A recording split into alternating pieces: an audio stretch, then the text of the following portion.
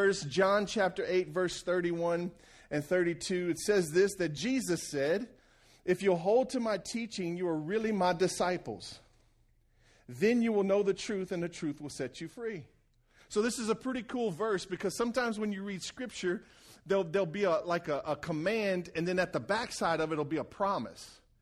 And so on this one, Jesus is saying on the front side, he's saying if. So it's conditional. In other words, it depends on you. If you will get out of your comfort zone, if you will get out of your bed, if, come on, if you'll wake up a little bit earlier, if you'll get your Bible and crack it open, and if you'll turn your phone off, and then if you'll let this thing get into your life into every area, the Word of God, then you will truly be one of His disciples. Then here comes the promise. The promise on the backside of that says that then you will know the truth, and the truth will set you free. Just reading a scripture doesn't set you free. It's knowing the truth with the type of knowledge that comes from experience, not just from intellect. Amen? We got to get past this. For too long, the church has been focused on getting the Bible here, when really it doesn't, it just passes through here. Its destination is here. Right? And how does it get here? It gets here when you read it and you study it and maybe even pray it. But then when you're out walking and living life and you run into a situation where that same word that you just read becomes alive, and you take that word and you go, oh, this fits here, and you apply it to your life, guess what? You've just grown in the kind of knowledge that will truly set you free. Isn't that good? It's called experiential knowledge, not just intellectual knowledge. I want you to be a Bible scholar. I want you to know your Bible inside and out. But more importantly, I want your Bible to know you. Amen? And listen, that's a promise for me, because that means that I don't have to know it so much here. I just got to get it here. You see, some people are scared to read their Bibles because they were scared to go to school. Just don't like learning. Come on, somebody. But he says, if you'll hold to my teachings, you're really my disciples, then you will know the truth. And that truth, that knowledge, that experiential knowledge, that's the kind of truth that sets you free. So that's what I'm after today. I want to get this deep down inside of us. So let me show you 4 things, or 4 ways to hold on to God's word this morning. 4 ways to hold on to God's word. And by the way, that's the title of this message, is holding on to God's word. And so when we leave here today, I want you to be not only inspired, but I want you to be equipped on how to hold on to God's word. It's my obligation and my responsibility to equip you to do the work of the ministry, the Bible says. So I'm supposed to equip you and then send you out to go and do ministry. You follow me? So part of my message is to inspire you, kind of put a little flame in your seat and get you excited and kind of uncomfortable maybe, and get you a little wound up a little bit. And then the other part of that is to equip you and to give you something practical and tangible that you can actually take and apply.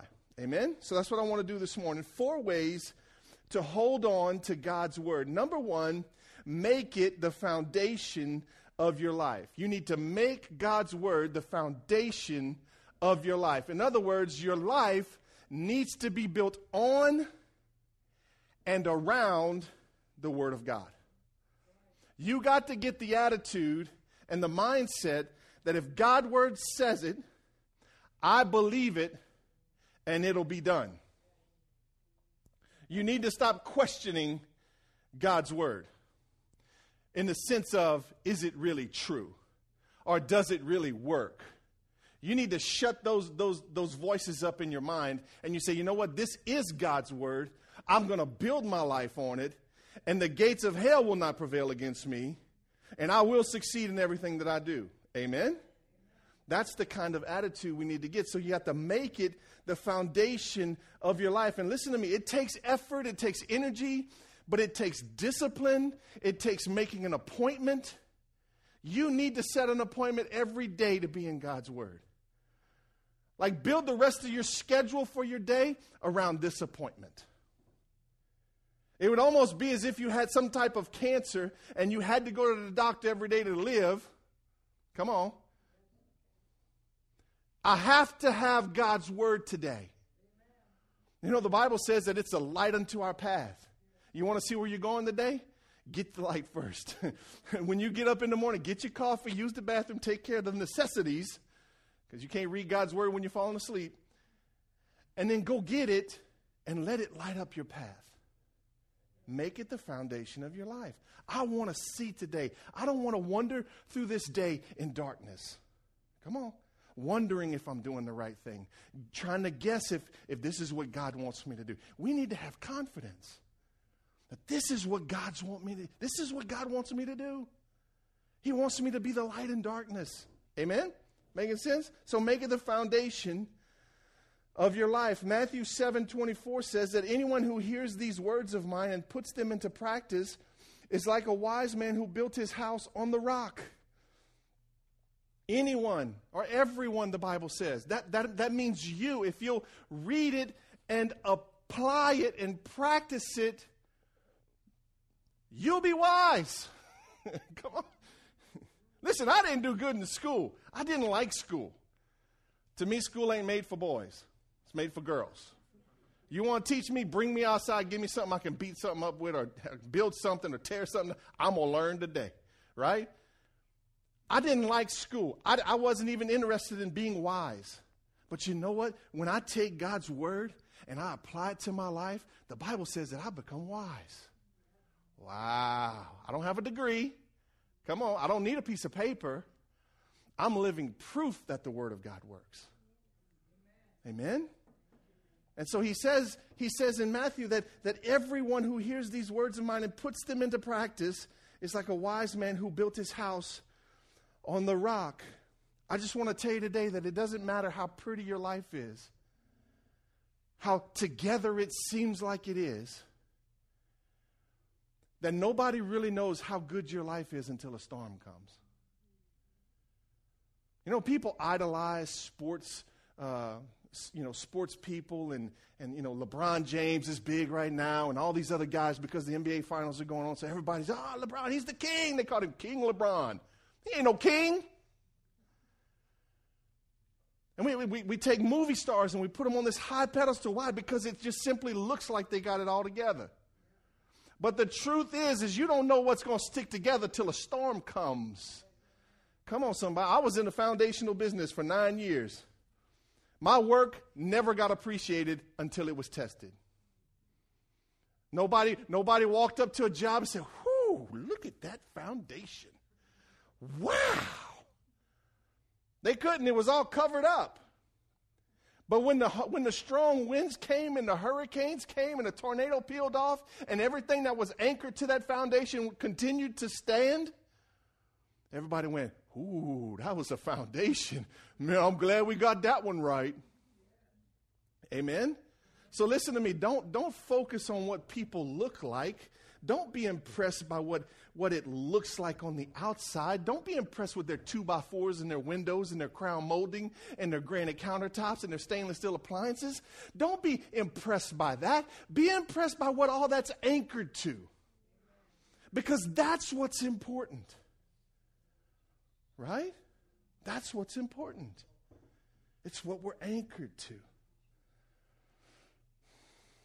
So let me give you 4 things to not build your life on. Here are 4 things real quick. Popular culture. You don't need to build your life on popular culture. Just because it's new and it's improved and it's the latest version and you think your life's going to get better just because you get the newest iPhone, let me tell you something. That one will let you down too. Just like the last one did. Come on, somebody.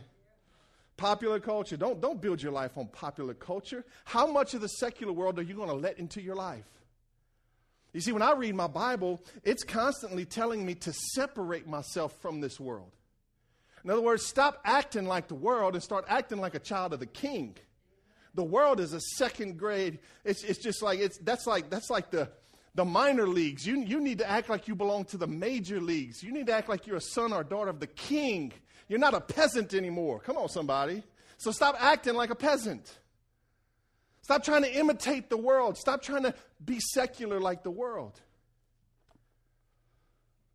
Exodus 23:2 says, "Do not follow the crowd in doing wrong." That's just wisdom right there. The second thing you don't want to build your life on is tradition. A lot of people build their lives on traditions. Well, we've been doing this for years. You heard the story of the lady that always cut the roast in half? And one day her daughter came and said, Mom, why'd you cut the roast in half? Well, I don't know. I guess because my mom always cut the roast in half. Call her and ask her. And she called Mama and she said, Mama, why'd you always cut the roast in half? She said, oh, Shad, that was the biggest pot I had. That's the only thing that would fit in it. They had a tradition and they didn't even know why. You follow me? There's churches today that have these traditions. I'm not going to say any names, but their traditions are that once a year for about a month, they act right. But as soon as that last day's up, come on, somebody. Scratch all the acting right. Scratch all the not eating this and not eating that. We're going to. I don't need to say it. We need not to live by tradition, and we need to live by God's word. And listen, traditions are okay, but they're just not good foundations for your life. Because traditions will lock you into a place that you can't get out of.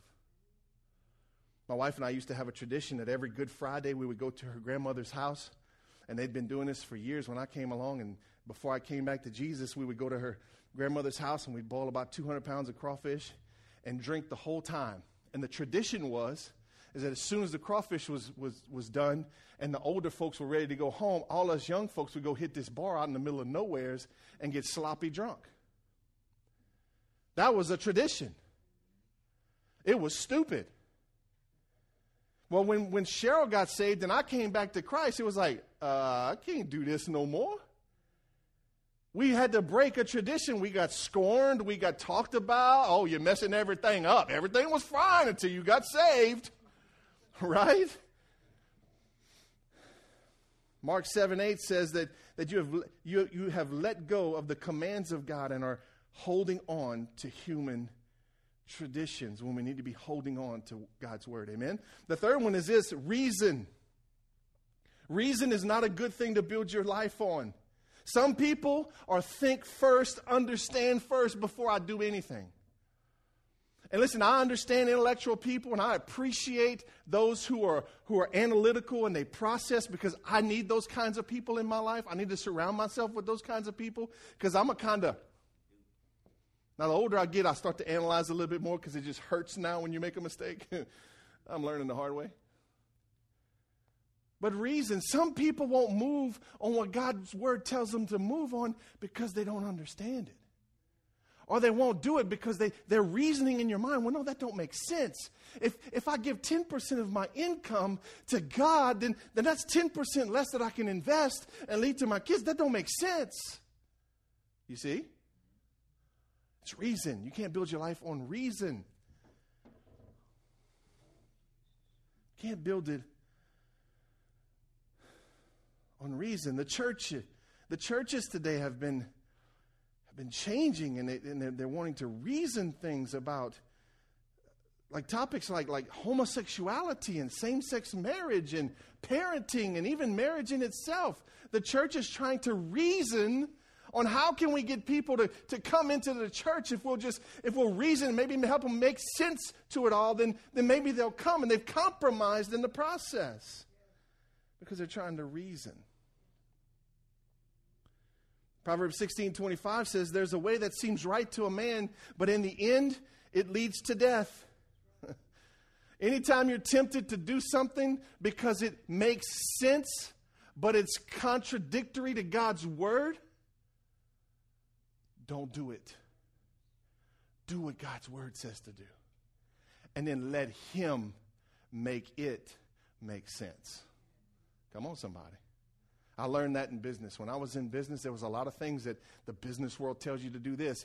These are the principles. You have to do this. You have to go this way. You got to get in this lane, and you got to run this lane all the way through. That's how you succeed in business.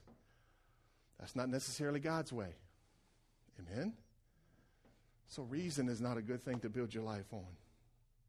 And the fourth one seems kind of silly, and I'm almost embarrassed to use it as a point, but the reality is I know a lot of people that build their life on this thing, and it's called feelings. And I tell you, I I get this holy frustration inside of me when people base or build their life on their feelings, and their feelings drive their life. Their feelings are sitting in the driver's seat and they're sitting in the passenger seat, and wherever feelings wants to go, we're going to go. And I'm going, are you crazy? Don't do that. Don't let your feelings determine your life. Don't let it determine which way you're going to go. You tell your feelings what to do. Not your feelings telling you what to do.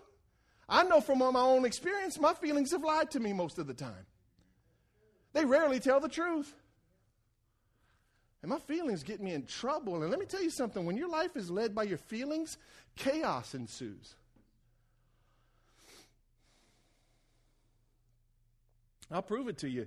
The book of Judges is one of the most chaotic books in the Bible. More chaos in the book of Judges than any other book in the Bible.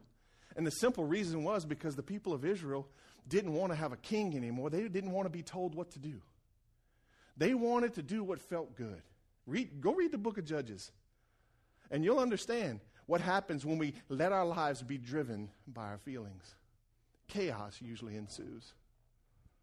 In fact, the last verse in Judges says this, that at that time there was no king in Israel. People did whatever they felt like doing. They did whatever they felt like doing. You follow me? There was no king and they did what they felt like doing. It was the most chaotic book in the Bible. You with me? So the best way to test all this and to find out where your foundation is to answer these two questions. What do I do when I don't understand? You need to answer that question. When I'm reading God's word and I read something in there that I don't understand, it tells me to do something that I don't understand. What am I going to do? Well, you got two choices. You're either going to trust it or you're going to walk away from it. And I know a lot of people today that don't read their Bible because they don't want to do what it says. And they use the excuse that I don't understand. Let me speak to that for a minute. I don't understand the whole Bible. You're the pastor? It's true. I don't understand the whole Bible. It's new every time I read it. And listen to me, I'm glad I don't understand it. You know why? Because if I understood everything written in here, then that means that God and me would be the same size. That means that our understanding would be exactly the same. And I don't know about you, but I don't want to serve a God that's as smart as me. I want to serve a God that's his ways are higher than mine and his thoughts are greater than my thoughts. Are you with me this morning? I want to serve a God who does that, a God who is greater than me. I like the fact that I'm not understanding the Bible all the time. Are you with me? Can somebody help her turn her phone on vibrate? I don't think she knows how to do that. Yeah, that's what I'm saying. Somebody help her out real quick. It's okay. So what you got to answer the question, what do I do when I don't understand? What do I do? Are you going to do what it says and trust it? Or are you going to just do your own thing and walk away from it? And then the second question we need to answer is, what do I do when I don't like it? Come on, somebody. Y'all thought y'all was getting off easy. What do I do, Pastor, when I understand what it says, but I just don't want to do it? Come on, all you rebels, raise your hand. Yeah, at least 3 of you are honest. You just don't like it. Come on. I know people that won't read their Bible because they don't like what it says. What do you do? What do you do? Listen to me. There's things in the Bible I don't like. I don't like that it tells me how much I can and can't eat. I don't like the fact that it puts a glutton and a drunkard in the same sentence. That annoys me. It bothers me because I'm looking at my Bluebell like a case of beer and I'm going, ah! I don't like it. You know, some of you haven't tasted and seen how good God is because you can't get past whether or not you like it. You know, there's always something on the other side of obedience. And some of us haven't gone there because we don't like it. But let me tell you something today. There's things in your life that are stopped up and they aren't going to move forward until you obey what God says, whether you like it or not. I'll give you an example of somebody in the Bible who didn't like it, but he did what God said, and he came to understand God even better. You remember the story of Abraham and Isaac? Abraham was in it. He was 100 plus years old. Isaac was the promised son to him. He didn't have him till he was like 99 or 100. And so Abraham finally gets the promise of his own son from his wife, Sarah. And then finally the promise is here, and he's starting to grow up. He's a teenager now. And one morning God says, I want you to take Isaac up on the mountain, and I want you to sacrifice him. Hold up. Wait a minute. This is the promised son. I wouldn't have liked it if he told me to take Ethan, even on his worst days. I would still have an issue. But Abraham said, okay, I trust you. I don't like it and I don't understand, but I trust you. And he packed up Isaac and he grabbed everything he needed for the sacrifice, and he went down to the place that God showed him, and he went up on the mountain, and him and Isaac, they built the altar, and he laid Isaac on the altar. And Isaac asked him right before that, Dad, what are we going to sacrifice? He said, listen, son, God's going to provide. Don't you worry. God will provide. Lays his son on the altar, grabs the knife, and he's about to bring the knife down on him. And an angel of the Lord appears and says, hold up. The Lord's seen your heart now. And God in that moment provided another sacrifice. But Abraham left the mountain with the greatest gift ever. It wasn't the life of his son. It was the ability to understand God and to trust him even more. This is Abraham, y'all. He's the one that left his house and traveled all over the place and seen all the incredible things that God did for him. And even in his hundreds, even when he was 100 plus years old, God was still teaching him something, and he was still starting to understand God in some ways. Thank God we can't wrap our mind around God. Amen? Abraham walked out on the backside of obedience. You got to get this morning, because some of you are missing out on the goodness of God because you haven't crossed over to the backside of obedience. You've been staying on the front side. Well, I don't like it. I don't want to do it. I don't feel like it. It don't feel good. It don't make sense. Just do it. Just step across and do what he says, and watch how much deeper you understand God. Amen? What do I do when I don't like it? Second way to hold on to God's word is to make it the first part of your daily life. You got to make it the first part. I don't know why, but God just likes first. When you read your Bible, you start to understand that there's something about the first that God likes. I think personally that he likes to be first in our lives. That's pretty well seen in the scriptures. God likes to be first. You'll have no other gods before me. He likes to be the first in our lives. He's a jealous God, the Bible says. There's something about the first that God just loves. In fact, if you remember the story of Cain and Abel, one of them came with the best of their offering, and it was accepted by God. And the other one came with whatever he had left, and it was not accepted by God. And so there's something about the first that God loves, and so we got to make him, his word, the first part of our daily life. Matthew 6:33 says this, but seek first the kingdom, his kingdom, and all these things will be given to you as well. This verse haunts me. It haunts me every morning when I get up out of my bed and I get my coffee fixed and I do everything else I need to do, and it's time. It haunts me because when I grab my phone and I see I have an email or a text message, I want to go there first. I want to go social first and God later. Are you following me? Come on, I'm speaking to somebody this morning. I want to take care of a little business for, hang on, God, I'm coming. Come on. But Lord, I got that meeting, I got to get there. I overslept. It happens. This verse haunts me. But seek first the kingdom of God, and all these things will be given to you. But too many times we get it flipped. We get it backwards. We go, God, I'm going to take care of my business, and as soon as I'm done, I have no distractions. I'll give you all of myself. The problem is there's none of you left. There's nothing left to you. I think he wants the first because he wants the best of you. And that verse says that if you'll just seek me first, I'm going to be with you in the rest of it. In other words, you come take care of me, and buddy, I'm going to take care of you. Right? There's something about the first that just gets God's attention. I think it just tells him, man, you know what, God? I ain't doing nothing else until me and you spend some time together. I'm not even going to try to do this day. I'm not even going to try to do this job until I spend some time with you first, because I need you. I need you to lighten my path. I need you to impart something into me that gives me strength for today. Something that gives me wisdom for today. I want to be a vessel for you, thoroughly equipped to do every good work.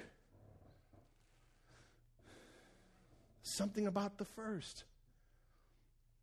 Let me give you a 15-minute challenge. Some of you go, Pastor, I don't have time. You know, I got to be at work super. Listen to me. Everybody has 15 minutes. Everybody has 15 minutes. You can find 15 minutes somewheres. Instead of watching Passepartout in the morning, listen to me, Passepartout don't change. People still commit crimes. The weather still changes every minute. And some people do charities. That's Passepartout. If you don't know what Passepartout is, that's the news channel in the morning for the old folks that wake up early. That's the way we always saw it. 15 minutes. You can get 15 minutes somewhere. What do I do in that 15 minutes, Pastor? I don't know. I'm going to help you out. You're going to take the first 5 minutes and you're going to get in the Word. 5 minutes of Word. Get you a paper Bible and get you some 5 minutes in the Word. Well, where do I go? Go to Psalms. Go to Proverbs. Go to the New Testament. Don't go to Numbers. And don't go to Revelations. You ain't ready for that. Get yourself the New Testament, Gospels. You with me? 5 minutes. Just take 5 minutes in the Word, 5 minutes in worship. Put on some worship music. Amen? Because you need to have a song in your heart. I was thinking about this last night, and I didn't even realize this was happening, but I started doing this years ago. I'm a musician, and I love music, but part of me just likes to have a song in my heart. I've always got a song in my head going on, and a lot of times I'm humming it. And what's funny now is that at the house, I'll walk in and I'll be humming a worship song I've been humming all day, and the kids will pick up on it, and they'll start humming or messing around, and we'll start. You follow what I'm saying? You need to get a little. It'll tame the beast inside of you. Listen to me. Worship calms my uptight self down. I could use a little worship right now. Just joking. 5 minutes in the Word, 5 minutes in worship, and then 5 minutes in prayer. But Pastor, what do I pray? Man, can I pray for 5 minutes? Listen to me, you can pray for 5 minutes. It takes some of you 5 minutes to write a text message. Get you some of that. You know who you are, sending out those books and biographies. 5 minutes of prayer. What do I do? Listen, it's very simple. Listen to me. You thank God for everything that He's done. Watch this. And then you let Him know what you need. It doesn't get any simpler than that. You thank Him for what He's done. And then you let Him know what you need. And I'll guarantee you're going to look up one day, it's going to be a whole lot longer than 5 minutes. And you're going to start spending more time on Thanksgiving than you are on request. Can I get a better amen? Ephesians chapter 4 says this, one of my favorite verses. It says this, and you really ought to memorize this verse because it's powerful. Ephesians chapter 4, verse 6 and 7. It says this, that, where's it at? Ephesians 4, 6 and 7. Here we go. No, not glasses. That's not right. Am I in Ephesians? Anyway, it says, be anxious for nothing, but in everything, let your requests be made known to God. With thanksgiving, let your requests be made known to God. And the peace of God that passes all understanding, watch this, will guard your heart and your mind in Christ Jesus. He simply says you don't need to be anxious about anything. Just let me know what's going on. Just let me know.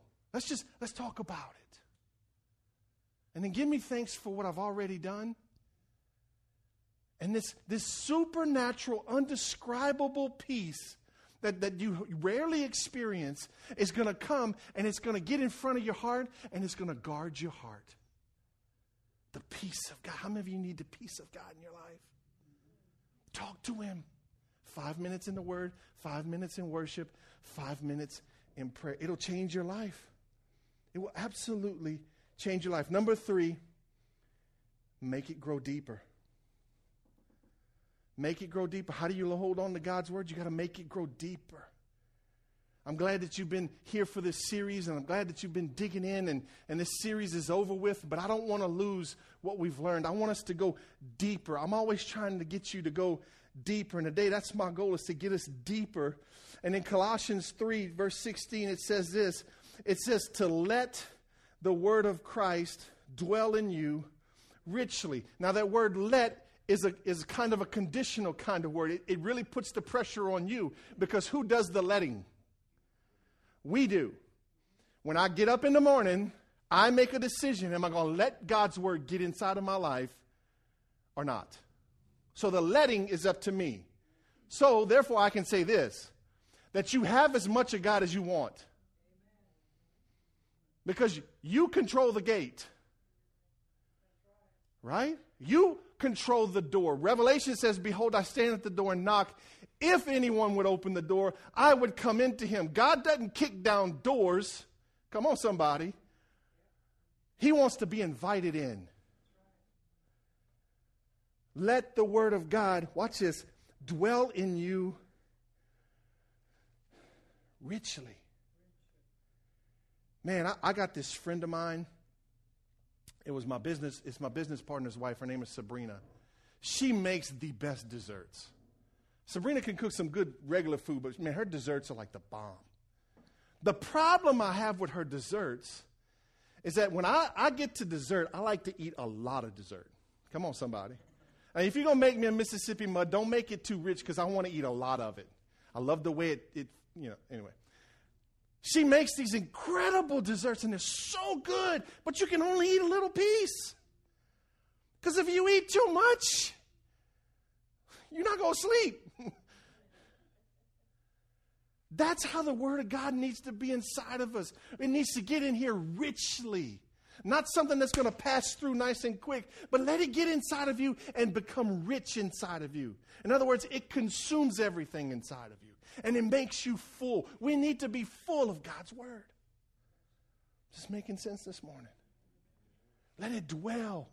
Let it open the door and say, Lord, pour it in till I can't take it no more. Right?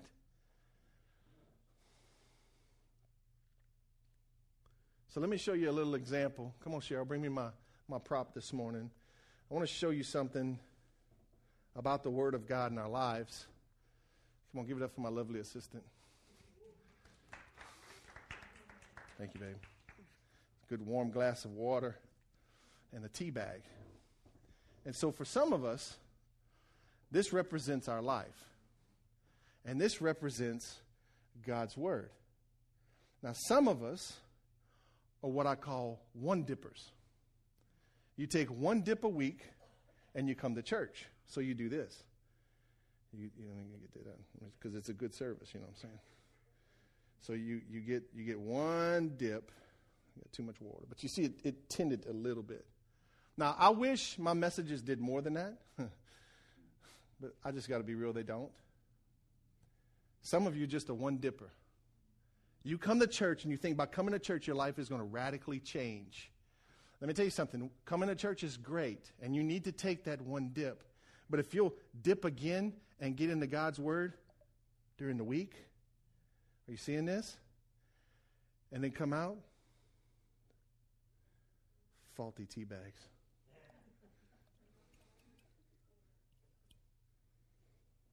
It's tinting a little bit more. You just got to take my word for it. It's okay. Epic fail. But it's tinting, and it's getting, you see in the point here this morning. Once you add a little Bible reading to it, you dip it in there, and it starts to change your life a little bit more. You see, you're responsible for what you let into your life. Amen? And whatever you let into your life is going to determine your life.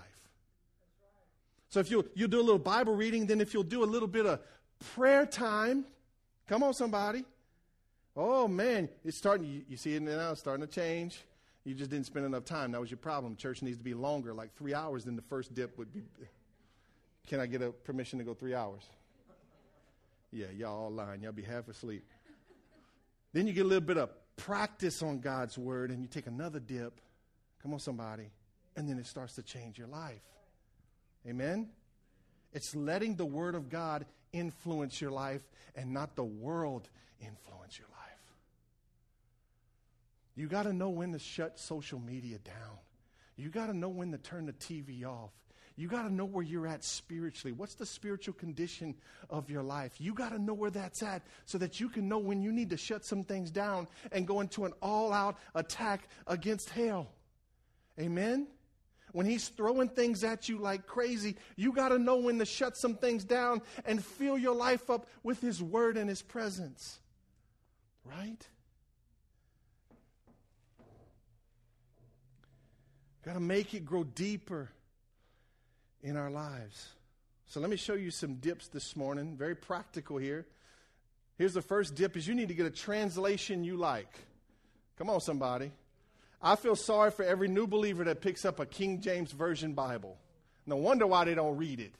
Because we don't speak like that anymore. Amen? I love the King James. It's an incredible translation. But let me tell you something. It's a translation just like any other translation. Some churches swear if you read any other translations, you're going to die and fry. That is a lie from the pit of hell.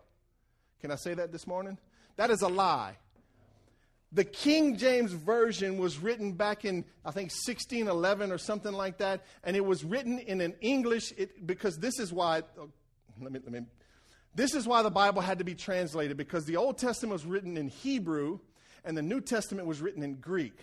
Okay? So we then had to bring it into English because we don't speak Hebrew and Greek. Anybody? So we had to translate it into English. So King James was the first one to translate it into English back around 1611 or something like that. And it was an old English translation. They talked different back then.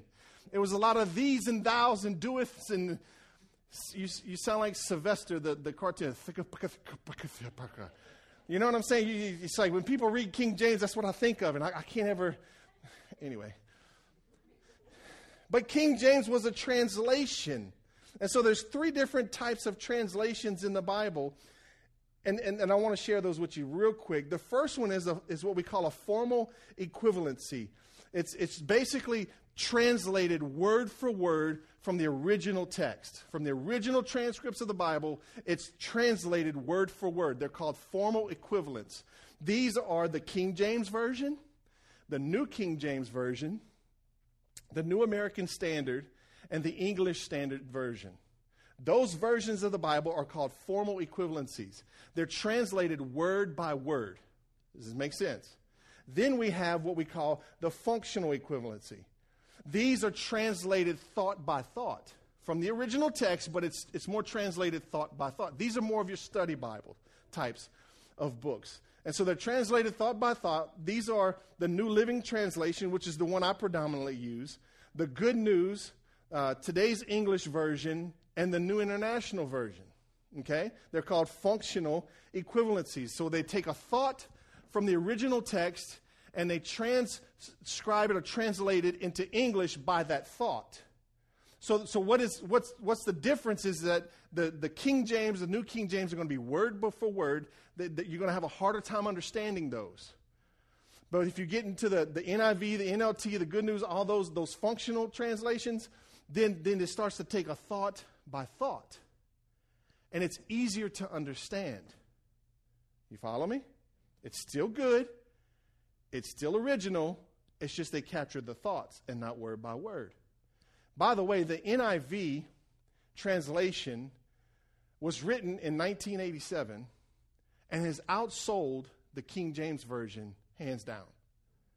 It is the most read translation of all the Bibles.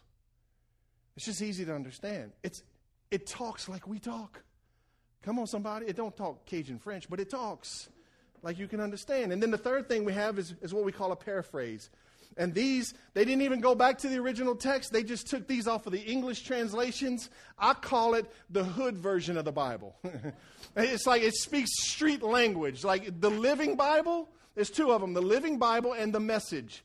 They aren't necessarily study translations or formal translations, but they just kind of break it down for you real good. So every once in a while I'll go back to the Message and I'll read something because it'll just say something that's just funny. Like it'll make a verse come alive where I can really understand it. And I don't use it all the time, but I use it every now and then, and it speaks to me. You know what I'm saying? It kind of hits me in my Franklin a little bit. You know, kind of breaks it down for me. You know. And so those are the different translations. So you need to get a translation that you like. You need to get one that you understand.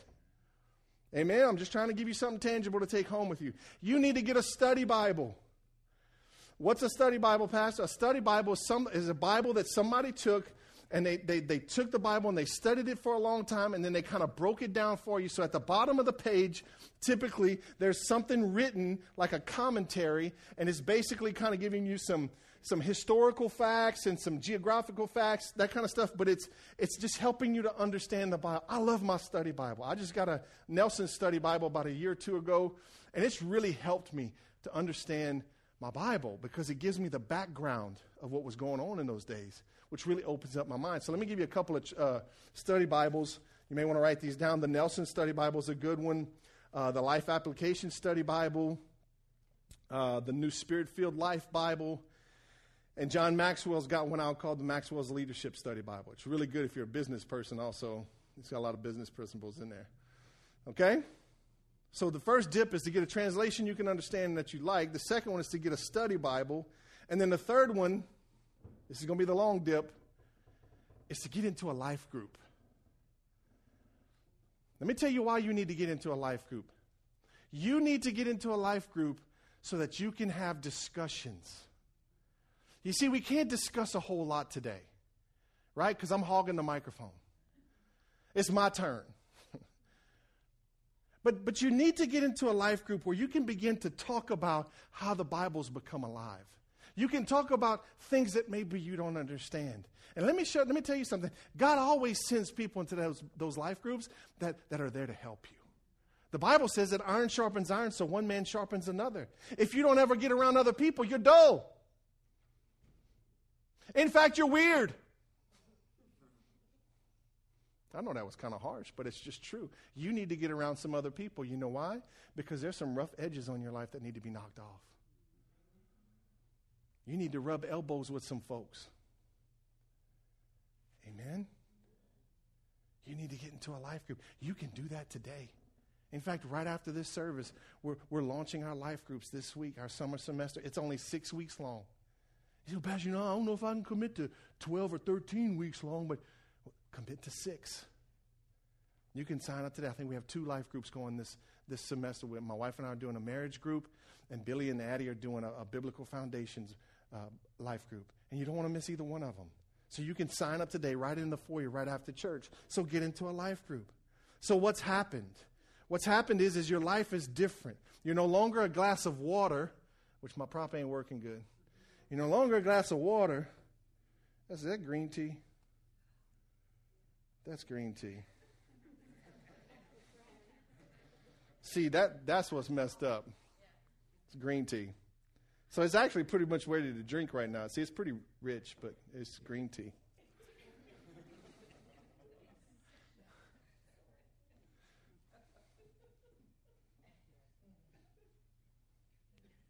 I'll mess with you later.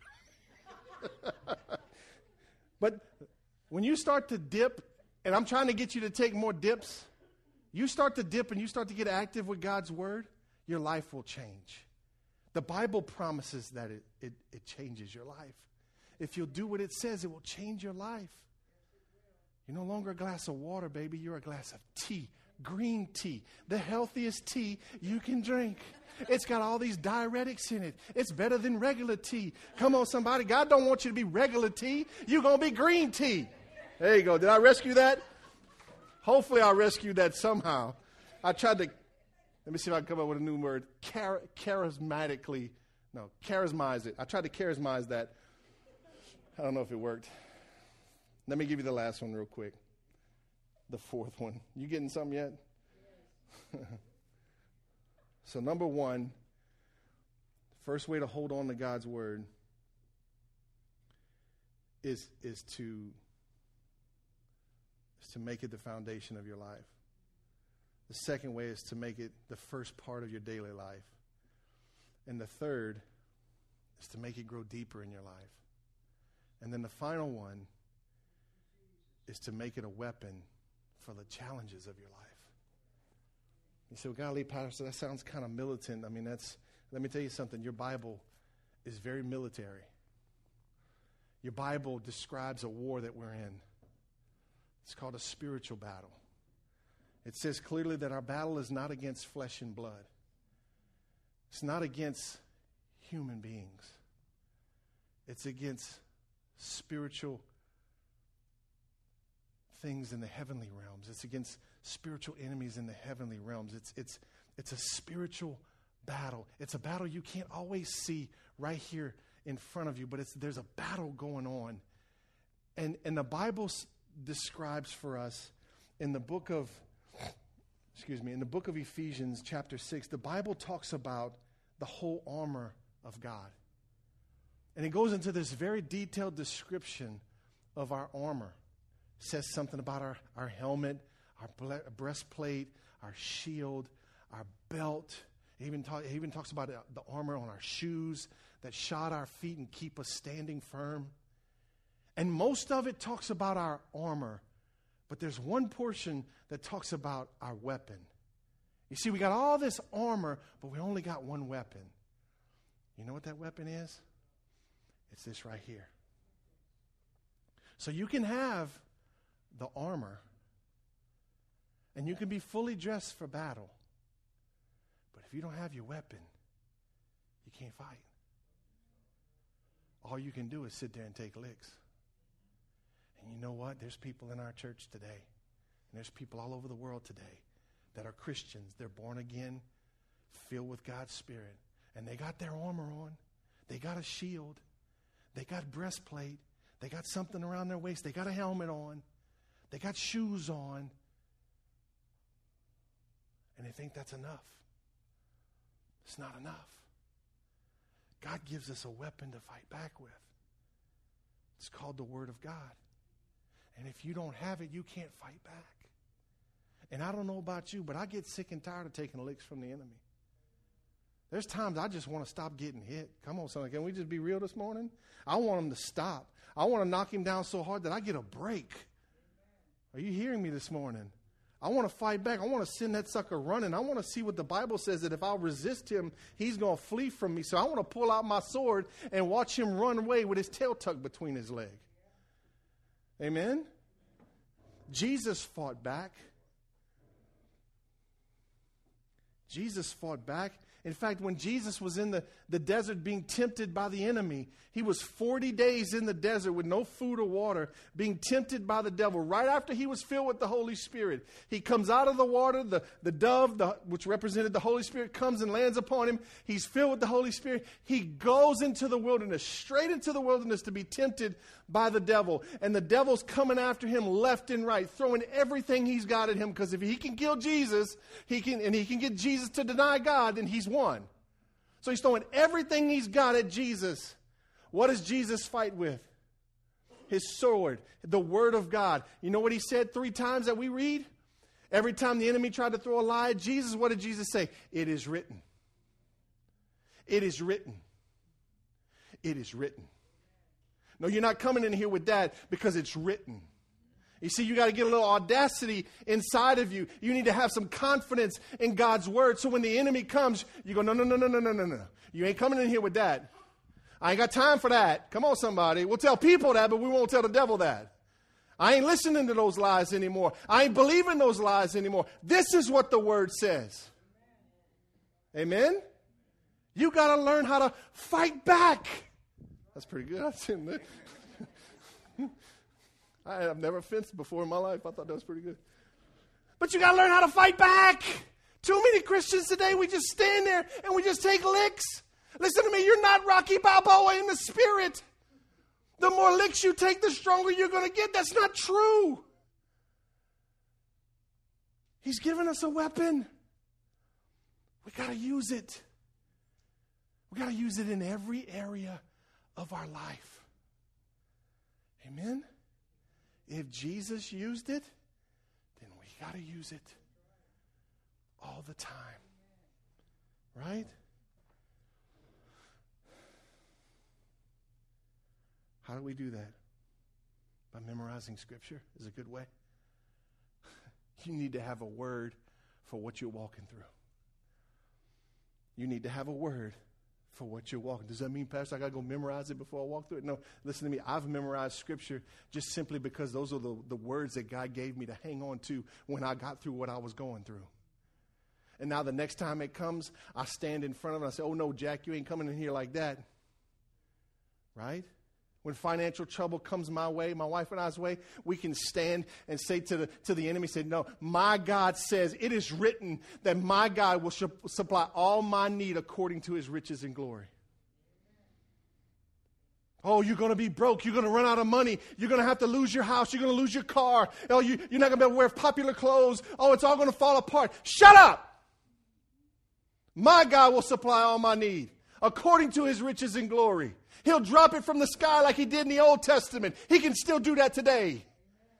Amen? He will supply my need. My trust, my hope, my provision, it's all found in him. When sickness comes your way, by his stripes I've been healed. Let me tell you something, devil. It's written that by Jesus' stripes, you know, the one you couldn't stop, by his stripes, I'm healed. You need to get some verses deep down inside of you. Let me close with this last verse. Come on, Virginia. This last verse, and I'm going to pray this verse over you. It was one of my memory verses back in the early days. And man, it really helped my life. And I want to give it to you this morning. I'm going to read it to you, and then I'm going to pray it over you. It comes out of Psalms 119, verse 9 to 11, the longest chapter in the Bible. Psalms 119, 9, 11 says this. How can a young person stay pure? By obeying your word. I've tried hard to find you. Don't let me wander from your commands. I've hidden your word in my heart that I might not sin against you. You see what that verse tells us is how can a young man stay pure? Number one, how can you stay pure and holy? By holding on to God's word.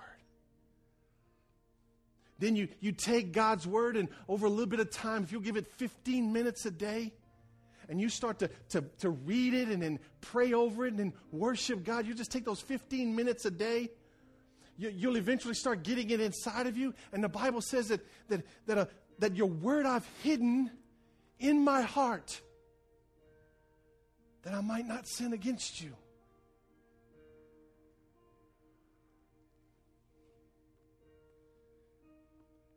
I find it amazing that we believe it. We believe it works.